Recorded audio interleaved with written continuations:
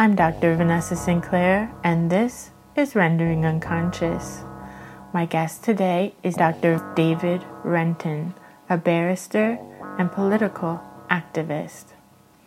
Before becoming a barrister, he was an academic historian and sociologist, teaching at universities in England and South Africa.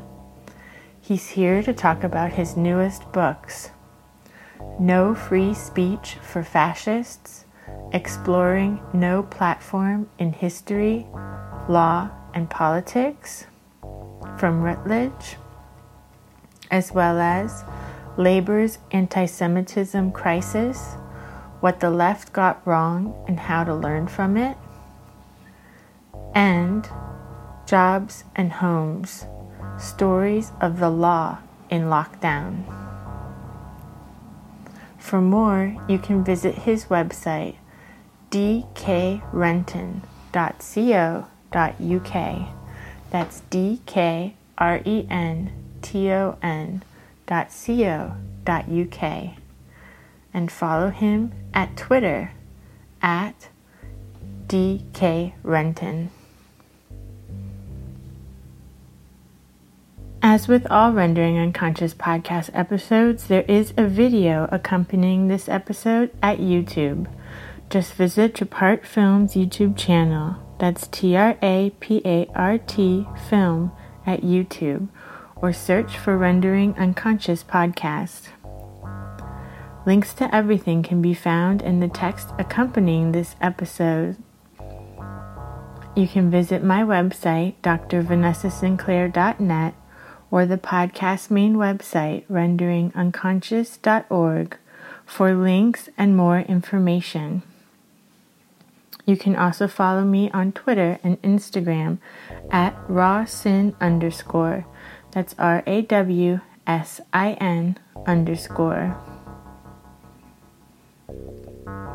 Rendering Unconscious is also a book, Rendering Unconscious, Psychoanalytic Perspectives, Politics, and Poetry, from Trapart Books 2019. For more information, you can visit our publisher's website, trapart.net. That's TRAPART.net.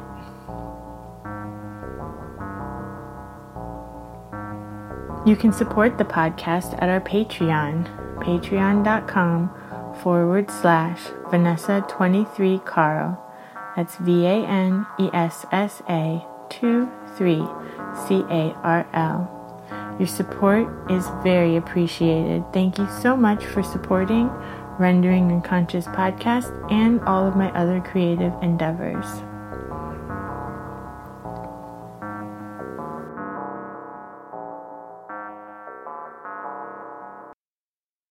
I guess we got in touch on Twitter, I think. Mm-hmm. And you'd seen that I had a book out about the politics of free speech, deplatforming, things like that. So happy to start there if you'd like.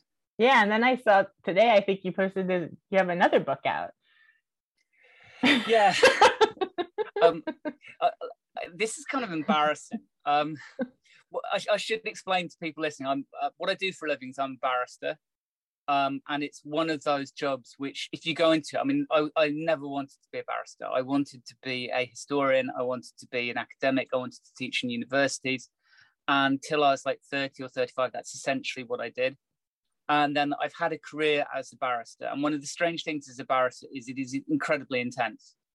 You know, if I've got to write a paper for court, it would not be a strange day in any way if I just wrote 6 and 8 or 10,000 word paper setting out my client's position, or if I had to read 100,000 words worth of documents. Those would just be like normal things you do in a day.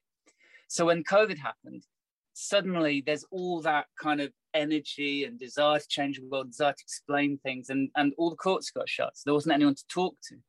So I was like, okay, well, I'll kind of go back, and all these things I've been meaning to write about, I then started writing about. So I actually brought out 3 books in the last year, which is like actually so many that it's kind of embarrassing. Like I sort of say to my friends, like, would you know, you write, maybe you'd like review my book, and they go, well, which book?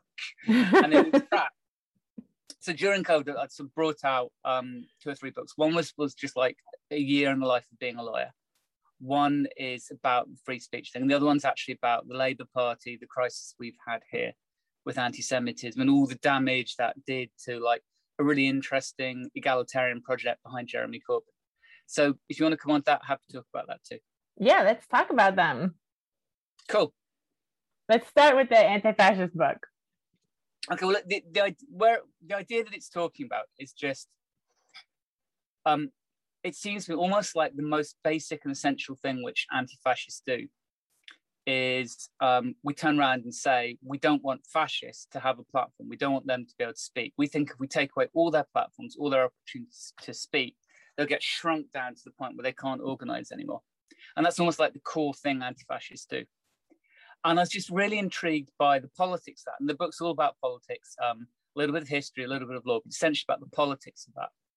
Because it's not just, you know, that tactical approach of taking away speech rights from people you think are terrible, or hateful, have terrible vision for how they want to run society. It's running up against huge cultural politics.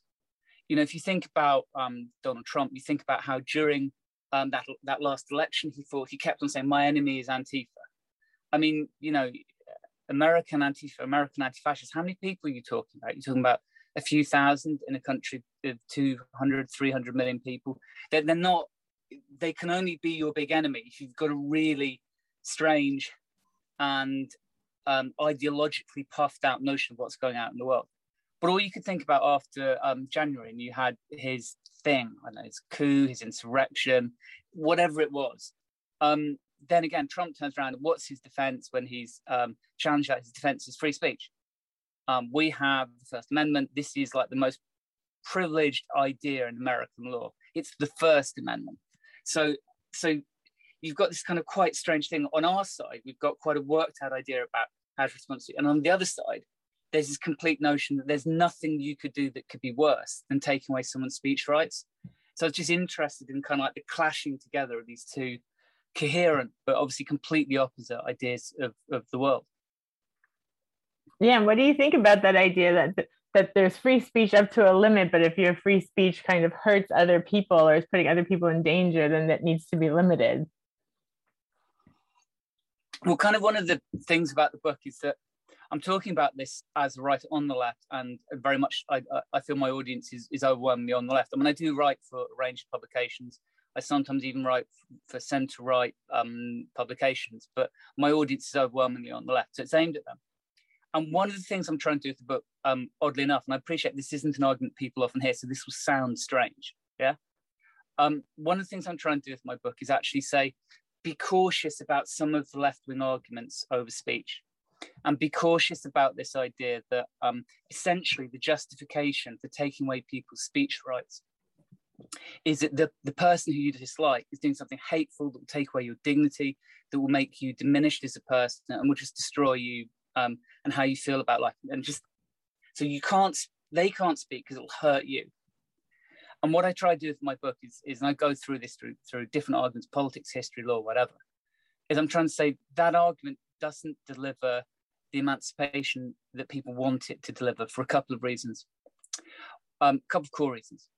One is that it's just the notion of who gets to decide who gets to speak. In hate speech, we're always saying, here am I, someone who gets hatred, who gets racism, gets sexism, gets transphobia, gets a kind of violence, a kind of verbal violence directed against me. Then I have to find someone else, an interlocutor, who's got the power to stop this speech happening anymore. So I go along and I petition this authority and I ask them to be the one who takes the speech away.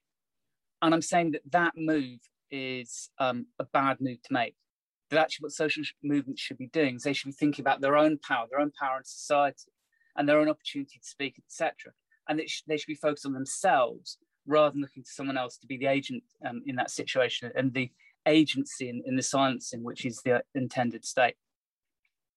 But there are a couple other points as well. One is I think that the hate speech argument thinks it's really quite easy to identify who the aggressor is in any situation. And I try and say, you know, having spent at least a decade of my life trying to persuade judges to make good decisions in complex and contested situations, that actually it's not always that easy to work out who's the source of conflict. And the third, it's a restatement of that same basic idea, or maybe it's another idea, I don't know. But I say there's also a problem with thinking that in any situation, it's the person who goes in and is disturbing it and is kind of the force of chaos, and they come in first and they're the problem and they should be closed down. And one of the things I'm trying to put in my book is this sort of quite coded long-term argument for saying, actually, in some situations, the aggressor has the moral high ground. And she's thinking, if I tell a judge they're the aggressor, so they'll be silenced, so I'll be all right. Actually, that's just a really bad way of approaching this situation. And it doesn't result in people getting either, the genuine aggressor silenced, or it doesn't result in the kind of liberty and the personal safety that's obviously so essential to people. What do you think we could do, like you said, your first point of like kind of focusing more on yourself and your own position, your own speech? What do you think we could do to kind of shift towards that a bit? I think one of the things I'm trying to encourage people to see is that it kind of depends what kind of adversary you're facing. Let's say you're in a situation where genuinely the adversary is fascism, and it's a fascism which people can understand. If that's the adversary you're facing, then I think it's quite easy to justify tactics which might include silencing, shaming, confrontation, etc. Loads of people get it and understand it. And if you want something, I don't know if this is an example which your listeners will be able to relate to, but you think about the example of Richard Spencer at the inauguration in Washington. This is a guy who's made his career trying to import into America a particularly ideological and theoretical version of fascism. And there's a clip where he gets punched. And something like, I don't know, but all the different films, so many different films got made of this one image that maybe like 50 million people around the world watched that image.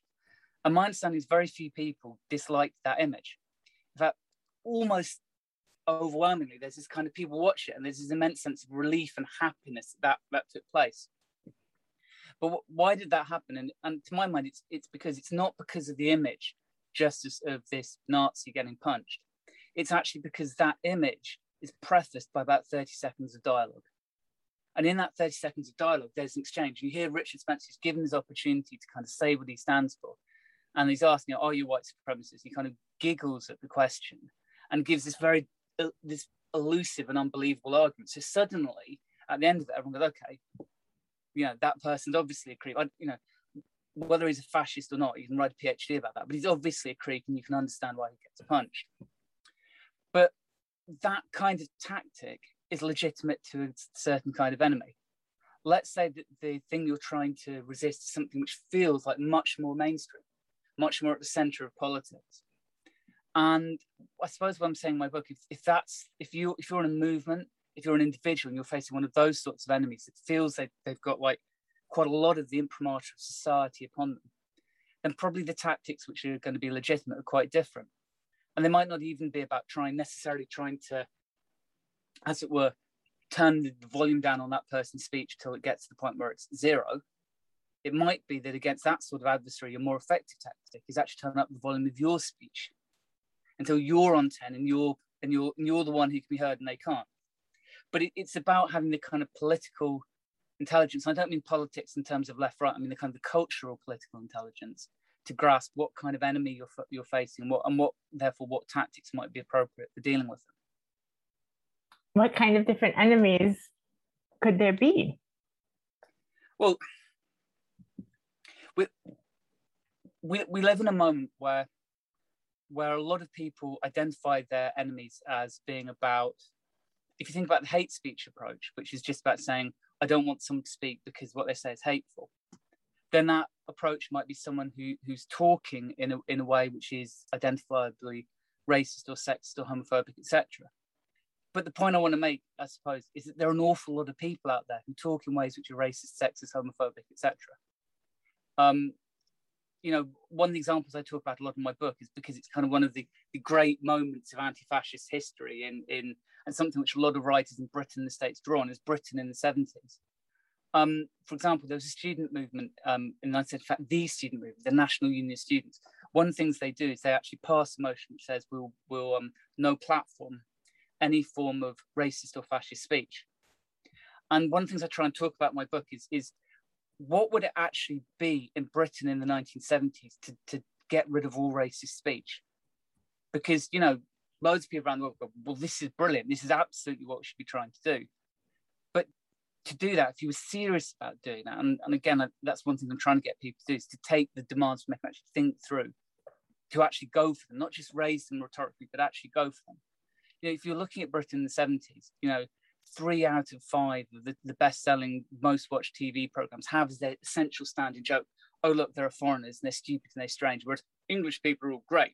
But those foreigners are funny, and they're funny just because they're foreign. You're talking about the culture where all our mass circulation newspapers, the large majority, constantly run out racist stories. They run out racist stories about crime, blaming it on black people. They run out racist stories when there's a horrible racist attack in Britain in 1981, New Cross, which is very important here. Almost every single newspaper in Britain runs stories blaming what's essentially a group of teenage black partygoers for a fire, which is started probably by some white racist coming to house and setting fire to it. But the press blamed black people. You can think about, because obviously, you know, I'm sorry, I'm very Brit in my perspective. So when I think about racism, you know, that's very much shaped by history, not particularly, for example, of slavery, but it's shaped by history of migration and attitudes towards migration. So, you know, right the way through the 70s, we get stories in Britain. Literally, there's a story in 1976, autumn 1976, where 2 families are found in a bed and breakfast who the journalist reckons are probably from Malawi. Now, within minutes of this happening, this is national news in every single newspaper in Britain. Oh my God, wave of Malawian immigrants are coming here.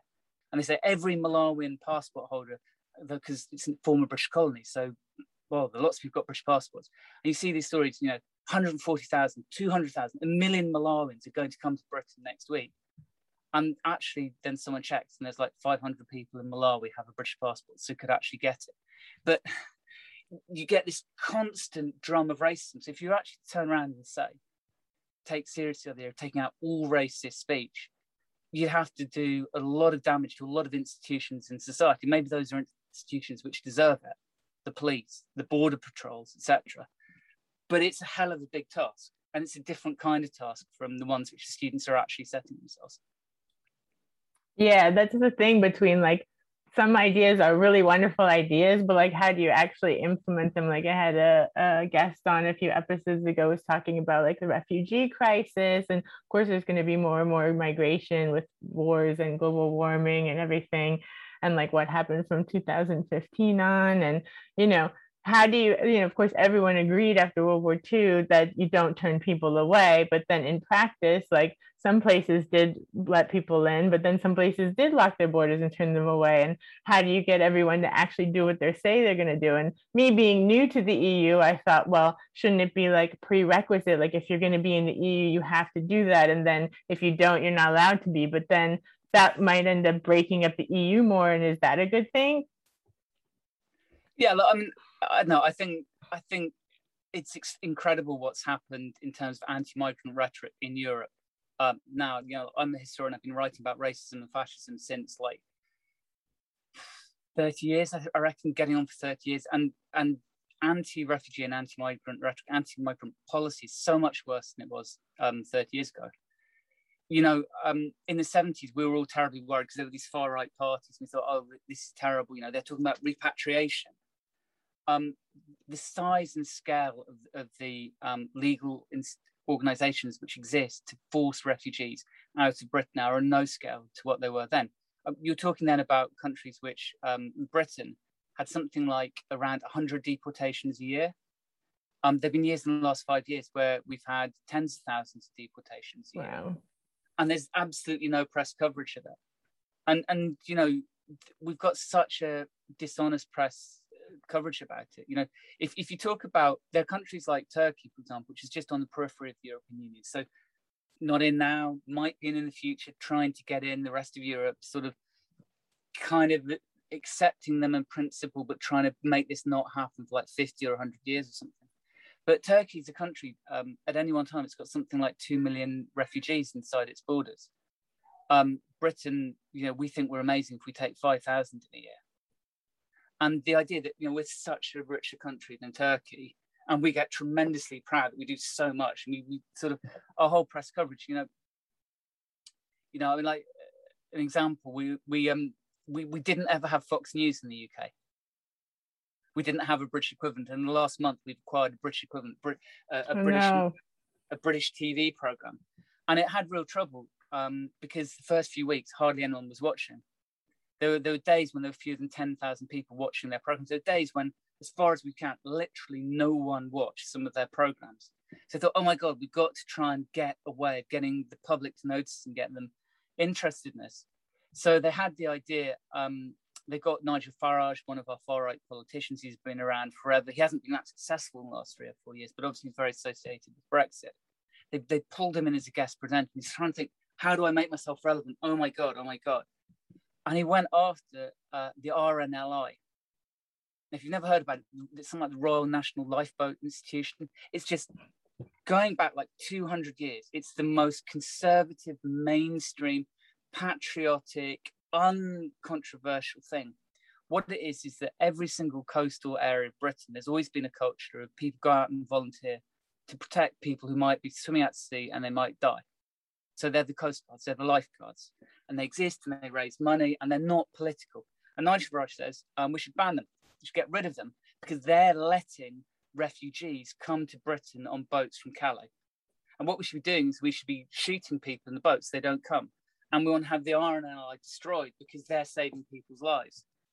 And there was this extraordinary, huge, like Orwellian moment of rant about the RNLI. It just caught something in the public imagination in terms of like, and you'd watch these social media things, and you're suddenly watching these lists of saying, I'm cancelling my subscription to RNLI. I never knew that they saved the lives of foreigners. As this, and it was extraordinary just how bloody cosmetic and manufactured this was. It's like TV station going down the pan, got to make ourselves relevant, creates a story out of nothing. But it clearly wasn't out of nothing. It clearly fixed into something in people's heads, something really quite disturbing, worrying about our society, that it needed to have that. And I have to say, I'd never make excuses for people doing that. I mean, I just think that's I think that if you go back to all the arguments which were made after the end of the Second World War about looking after refugees, their essential reasoning was right. You cannot have a society which starts turning around and treats a bunch of people as less than human. That does damage to so many other things.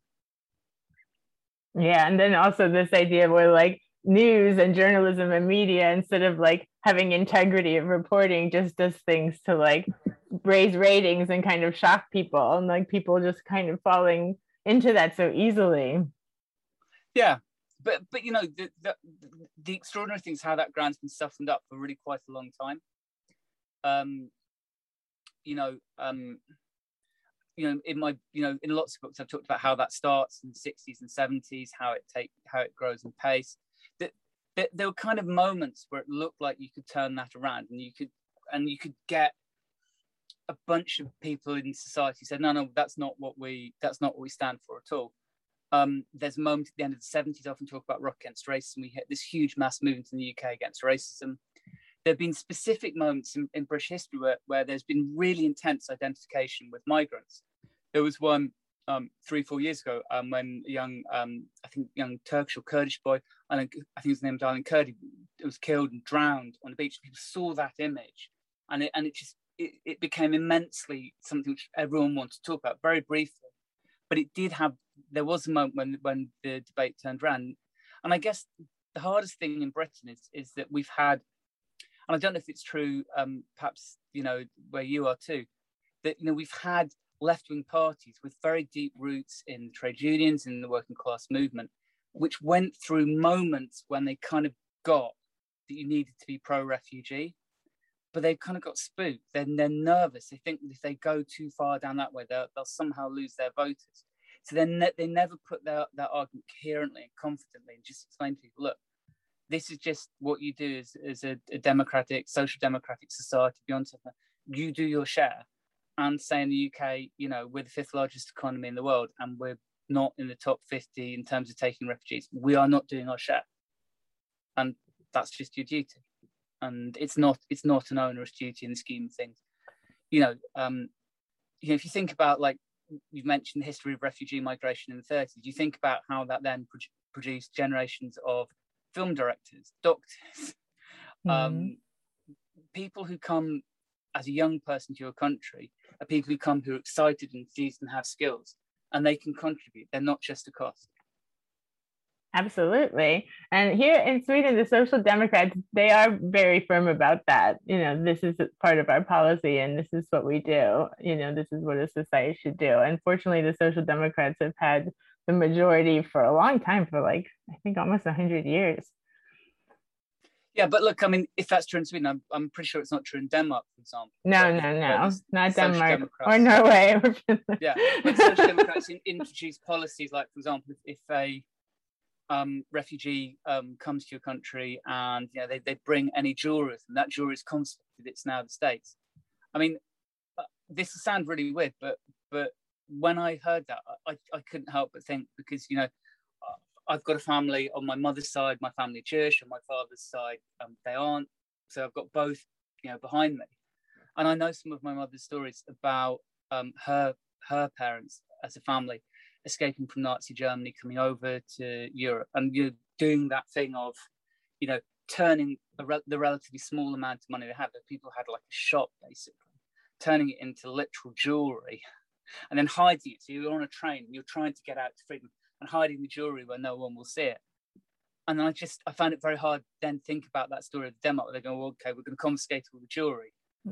That just seemed to be one of those things which has got a real resonance. It's people choosing to put themselves almost on the wrong side of history, and I don't get why anyone would do that personally. Something that's interesting that I learned that Sweden does, now that I'm finally able to start reading and listening to their news in Swedish instead of just in English, is that they never say any ethnicities of people when they report the news. It's always like a man or woman, but they don't describe anything else about them. Yeah, well, those are all debates in anti-racist circles.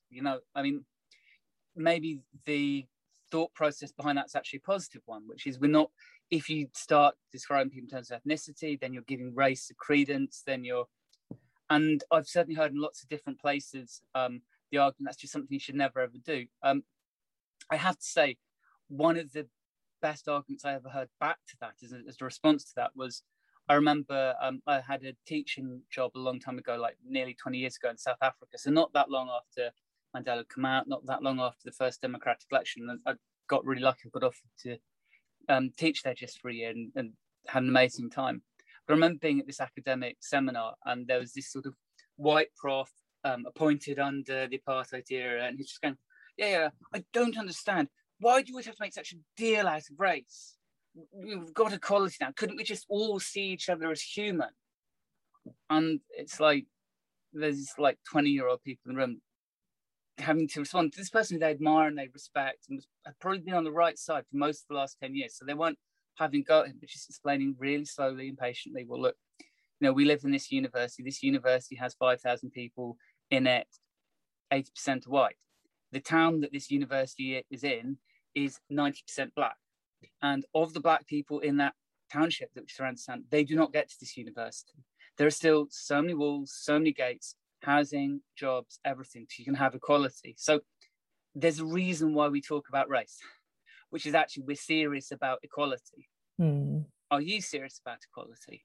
And, obviously the prof guy wasn't great at answering the question, Yeah, that's great. And that kind of seems like it segues into the book that just came out that I saw on Twitter today. Oh, the one about anti-Semitism in the Labour Party. Yeah. Anyone listening, you've not seen the kind of slight sigh in my face as Vanessa asked the question.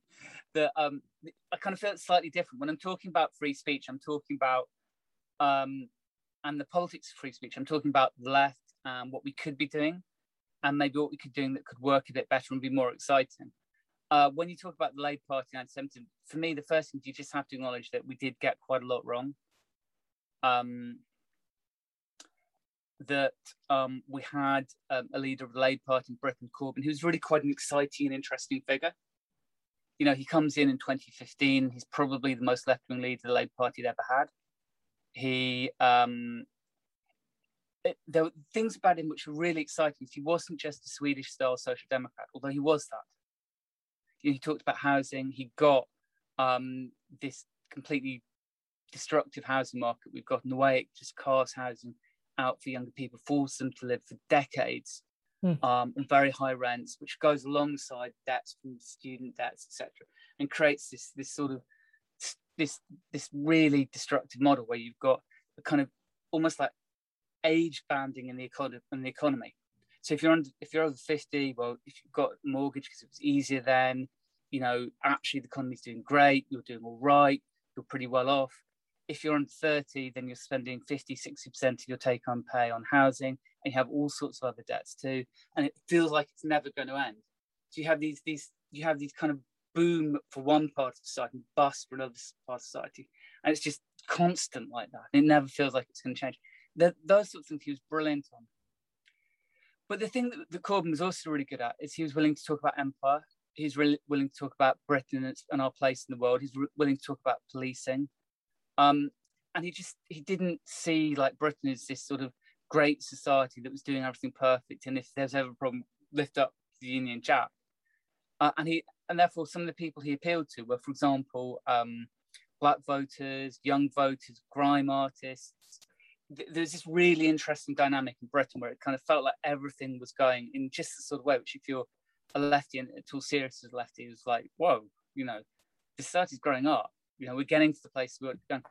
And then Corbyn starts kind of falling apart for a whole bunch of different reasons. Anti-Semitism is only one of them. But you start getting this phenomenon of anti-Semitism in the Labour Party. And we see different versions of it. We see a lot of it on social media. We see a lot of it being really blatant. You know, people on the Labour Party sort of sharing Holocaust denial messages. Or, one of my favourite cities in Britain is Liverpool. One of my favourite venues in Liverpool, the founder of it is this guy who's been anti-racist all his life. And they've got a Jewish MP, a relatively right-wing Jewish Labour MP. And he gets drunk and literally he goes up to her and starts abusing her and starts saying, your Prime Minister is Benjamin Netanyahu. Okay, well, this might be about Palestine rather than Jews. Okay, well, we'll listen. What else does he say? He says, all Jewish people are rich and I hate you because you're a Jew. And to my mind, this is completely shocking. This isn't the left I grew up in. These aren't at all the values. And sort of what I'm trying to do about is kind of try and just, first of all, just understand what happened. Because we had something like, over the course of 4 years, we had something like 10,000 stories in the national press about anti-Semitism in the Labour Party. And if that was just 10,000 stories in the national press is quite a small part of the media these days. We had probably total number of stories, all the different stories, even including blogs, podcasts. We probably had like 1 million stories about anti-Semitism in the Labour Party. Some where there's real truth to it, some where it's actually manufactured, just all different versions of it. And I'm just trying to think, where did anti-Semitism start to come from in general? Why was the Labour Party vulnerable to it? What are the things which we need to do to kind of guard against it in future? It's so interesting. And then I was thinking too, imagine how much you're not hearing about that's going on. Yeah, totally. I mean, one of the arguments which was made repeatedly was, why on earth is it that, for example, everyone's talking about anti-Semitism in the Labour Party? Why wasn't everyone talk about, for example, Islamophobia in the Conservative Party? Why doesn't anyone ever talk about anti-black racism? If you think about a moment in Britain in 2017, Corbyn stands in general election and actually massively increases the Labour vote. And this is after the anti-Semitism story's already started, it's in the press. While this is going on, there's this kind of secret officials like WhatsApp channel where they're sharing commentary about how Labour's going to do. I'm talking about Labour Party officials. And you read their private discussions amongst each other. And first of all, they're just saying, God, our party could win. Yeah, so it's like, imagine like in America, it's be like if you've got the WhatsApps of the DNC and Bernie Sanders is the presidential candidate, and it's looking like Bernie Sanders might actually win. And no one is going, thank goodness our party's going to win the election. Everyone's going, oh my God, this is a disaster. This is the worst thing that's ever happened in my life. these absolutely horrible people on the left are going to win. But it's not just that they're very, very anti kind of the rank and file, the ordinary members of their own party. They're also sharing an enormous number of like anti-black racist messages amongst each other. Like every single Labour, black Labour MP, they come up with different cuss words for them, and really unpleasant stuff. The sort of stuff which you thought people wouldn't even do in private since 40 years ago, maybe. And they're all sharing this stuff.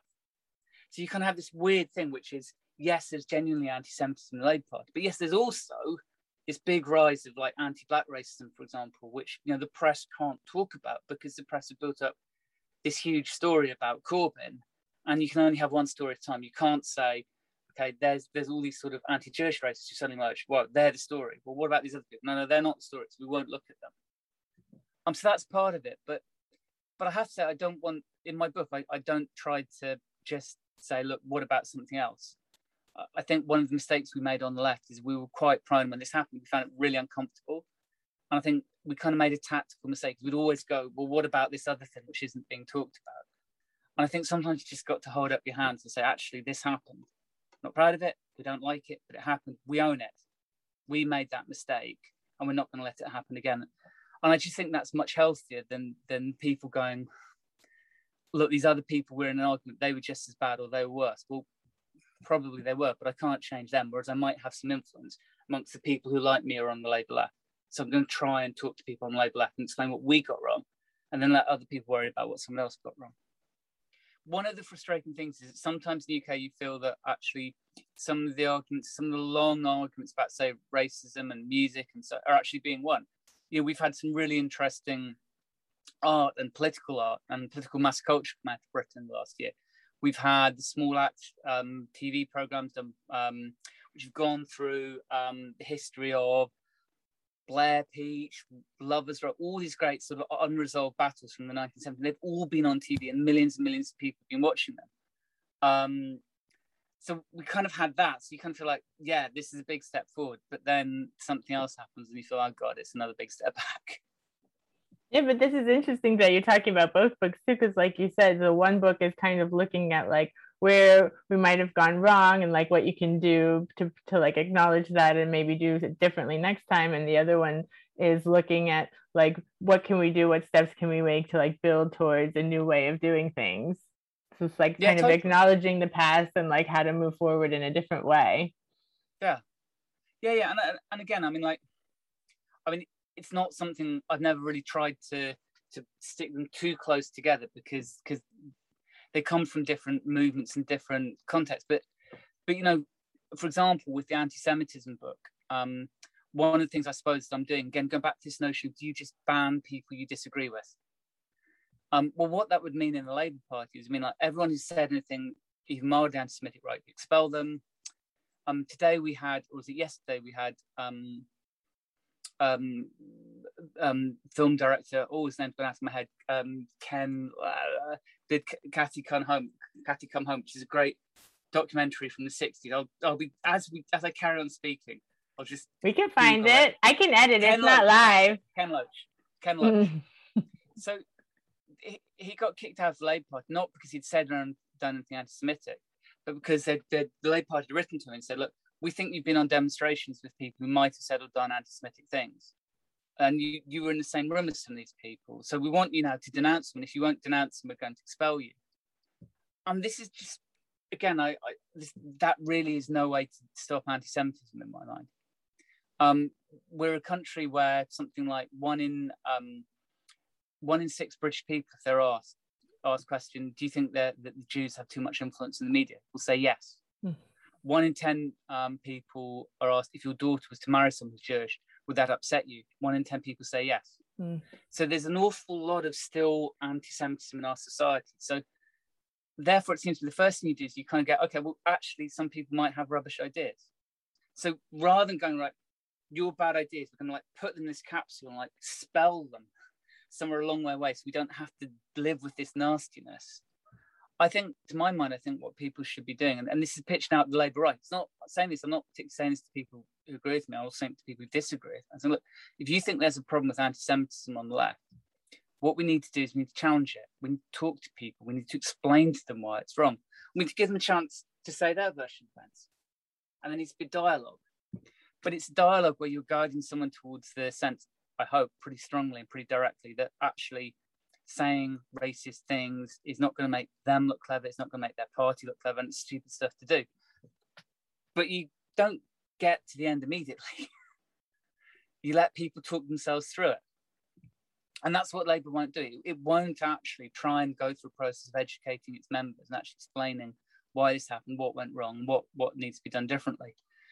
So I think across both the books, I guess there is a bit of a common theme of like not closing things down, not thinking that there's something you don't want to happen. So you just, if you kind of like make it some bad taboo and shove it a long way away from you, it's gone away. Actually, you kind of have to get a bit closer to it, and you have to challenge it, and you have to talk to it, and you have to confront it, and that's just a healthier political strategy, I think. Yeah, and that's very psychological as well. It's like you can't just cut off these bad parts that you just want to annihilate and get rid of. You have to like integrate them, talk to them, like understand them, try to see their perspective. You don't have to agree, but at least like you can't just cut things off or it'll come back worse, you know? Yeah. I mean, before we started the podcast, I did say, I mean, I read very little psychology. This is something which absolutely hold up my hands as a weakness. But you saying that doesn't surprise me at all, because I think a lot of these problems are things which you can magnify and see them at the level of society as a whole, but actually the pain's at the level of the individual. And therefore, that it seems kind of obvious to me that other people would have thought about this pretty deeply, frankly. And yeah, no, I'm really glad to hear you say that, frankly. Yeah, it makes a lot of sense. And maybe we could talk about your other book too, A Year in the Life of a Lawyer. I would love to hear about it. Okay, let me pull it down. So this is a great radio or podcast month. I'm holding up a book which no one can see apart from Vanessa, but it's called Jobs and Homes, and it was a book about the year of my life of being in lockdown. When I said earlier I didn't get any law done at all because all the courts were closed. It wasn't quite as closed as that, and I just thought it'd be an idea to sort of talk to people about that, because the two main areas of law I do are housing law and employment law. And I suppose the first thing I wanted to convey to people is that we often talk about a crisis in jobs, and we often have an idea that there's a problem of insecure jobs and it's too easy to sack people. And under COVID, loads of people's employment prospects were absolutely terrible. I mean, we went up in one moment from the number of people claiming benefits within about 4 weeks from 2 to 6 million people. And that must mean an awful lot of people either lost their jobs or their hours were reduced to more or less zero when COVID started. But we also have, and it's a less strong narrative, but it is a narrative in the press. We have an idea that there are millions of people living in insecure housing, that the number of people renting in Britain is going up every year. The amount of social housing is shrinking really fast because of policies like Right to Buy, which has long been a big press story here. So we kind of had this thing that in our society, for whatever reason, we have more and more problems in both jobs and housing. And I suppose the first basic idea I was trying to say is that these things, they're not two different problems, they're one problem. If you look at people who don't own their own home, what is by far the largest thing they spend their money on? Actually, it's their home, it's their housing. And I was just trying to talk, some of it is trying to use my day-to-day life, what it's like representing someone who's can't afford their rent and therefore is faced with eviction, or someone who's rowdy, who's an alcoholic, who might be a drug user, who might have quite serious mental health issues, again, is threatened with the loss of their home. What it's like to have had clients who've actually been made homeless, what it's like to have clients who've actually died as a result of being made homeless.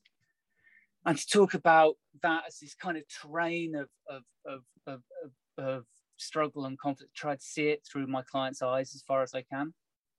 But again, I suppose one of the ways which connects the other two books is it was trying to say that even in this moment, have you want to characterize this political moment? People use a lot of words to describe it, neoliberalism or whatever. That there are that it's recreating the combinations of people who feel they don't have a stake in the system, feel they're angry, feel that they want to somehow resist or fight the system. It's creating new combinations of people the whole time. And I wanted to give some sense of that to people. I mean, that's again a lot of why I wrote the book, that we're starting to see very strong tenants unions in the UK in a way that we've never had before. And I think that's a really healthy dynamic. And I'm trying to explain, how far you can use the law to deliver that and how far you need social movements to deliver that. But all the time saying, here are groups of people who are trying to look beyond the present and trying again to offer a different, more equal version of the future. How did you end up becoming a barrister? You said that you didn't intend to. I was a career historian. I worked in university. 1 year they were going to sack a bunch of people. So someone had become the union rep. And then the next year I got sacked and just me. And then I sort of drifted into working for the union. And I just found out that very obviously a lot of what we wanted to do as a union, if this was the 60s or the 70s and we had a big strategic objective, we might plan over 3 or 4 years to have a national strike to win it. But such is the balance of bargaining power, that wasn't going to happen. And so what people were doing is they're using the law and strategic litigation as the only mechanism to achieve victories. And I remember seeing that done out very, very up close and feeling two things about it. I mean, firstly, I'd much rather people using movements rather than law to do that. But also secondly, if that really was where the action would be, I'd like to be a bit closer to it. I'd like to be the one arguing the case. And it's not something I particularly talk about in the book. So I did try to keep the cases actually the cases I fought from the last year. And saying the employment courts just fizzled out to nothing for months on end until we worked out kind of an online court system. But over the course of my career, I've represented a lot of workers in some really interesting cases. I was when a group of construction workers 10 years ago got blacklisted out of their jobs, I became more or less the in-house counsel to them and just had amazing clients, going to all sorts of incredible courts, the Court of Appeal, the European Court of Human Rights, trying to come up with completely new and unworked out previously legal strategies to get certain things to change. So I just wanted to give a bit of flavour of that too in the book, insofar as I could, given to say that that hasn't been particularly the cases I've been fighting this year. But it's always interesting. So interesting for me to see how people's lives end up, and you end up in this kind of niche, where your history as a historian ends up fueling or feeding your kind of new line of work. Everything builds on top of each other. Because I work with a lot of students, and a lot of times they feel like they have to have their career path planned out, and everyone else knows what they're doing when they're 22, but why don't I? And it's no one else knows what they're doing at that age. And also things change like that. You get laid off, things move around, but it always ends up kind of adding up to a new way of working in the world. So yeah, totally. I mean, again, I remember when I was an undergraduate and I finished, and I remember really intensely that feeling of it seemed like every single person I knew had a really cleverly worked out plan. They had an opportunity and they had a place and a thing. And, I have to admit, if I look back on that time of my life, I quite wish I'd gone a bit slower, actually. I feel that something came along and it was the first thing. In my case, it was to do a PhD, straight from undergrad to a PhD without anything in between. And I feel, right now, actually, I don't mind that too much. But I definitely remember feeling 25, 28, 30. I'd have done a lot better to go slower at that point and just really spend a bit more time thinking what I really wanted to do. Right now, I don't mind because the PhD, as you said, became a layer and other things built on top of that layer. Mm-hmm. But I certainly remember for quite a long time going, if I'd thought a bit about it, been a bit slower, that could have been a bit cleverer, Mm-hmm. I have a little bit more of time off to enjoy myself. Is there anything that we didn't get to that you wanted to be sure to mention? Any other things coming up or events or anything like that?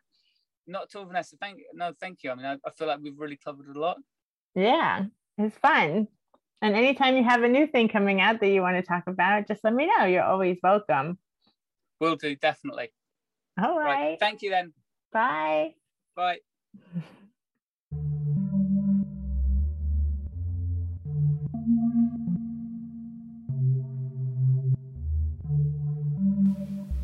Thank you for listening to Rendering Unconscious. You've just heard a discussion with Dr. David Renton. For more, visit his website, dkrenton.co.uk, and follow him at Twitter at dkrenton. That's DKRENTON. Links to everything can be found in the text accompanying this episode. You can visit my website, drvanessasinclair.net, or the podcast main website, renderingunconscious.org, for links and more information. You can also follow me on Twitter and Instagram at rawsin_. That's RAWSIN_. Rendering Unconscious is also a book, Rendering Unconscious, Psychoanalytic Perspectives, Politics, and Poetry, from Trapart Books 2019. For more information, you can visit our publisher's website, trapart.net. That's TRAPART.net.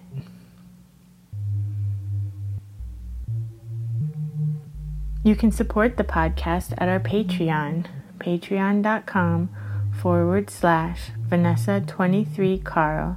That's VANESSA23CARL.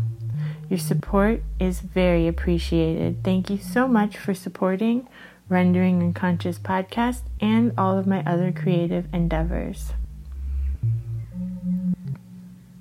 And now the song Deviation. Trust what you perceive. From the album Conceive Ourselves, a collaboration I did with Pete Murphy. Available at Bandcamp. Just visit highbrowlowlife.bandcamp.com. That's highbrowlowlife.bandcamp.com.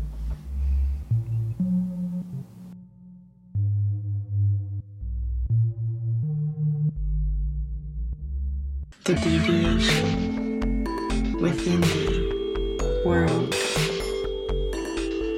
as the work is recreated through sexual acts, mental projection. This how for it to take its flight, formless, and allow its progress with, from the intention, and allows for the person. Divination is often used. Needs to be done further as the formation of new life then speaks a new language.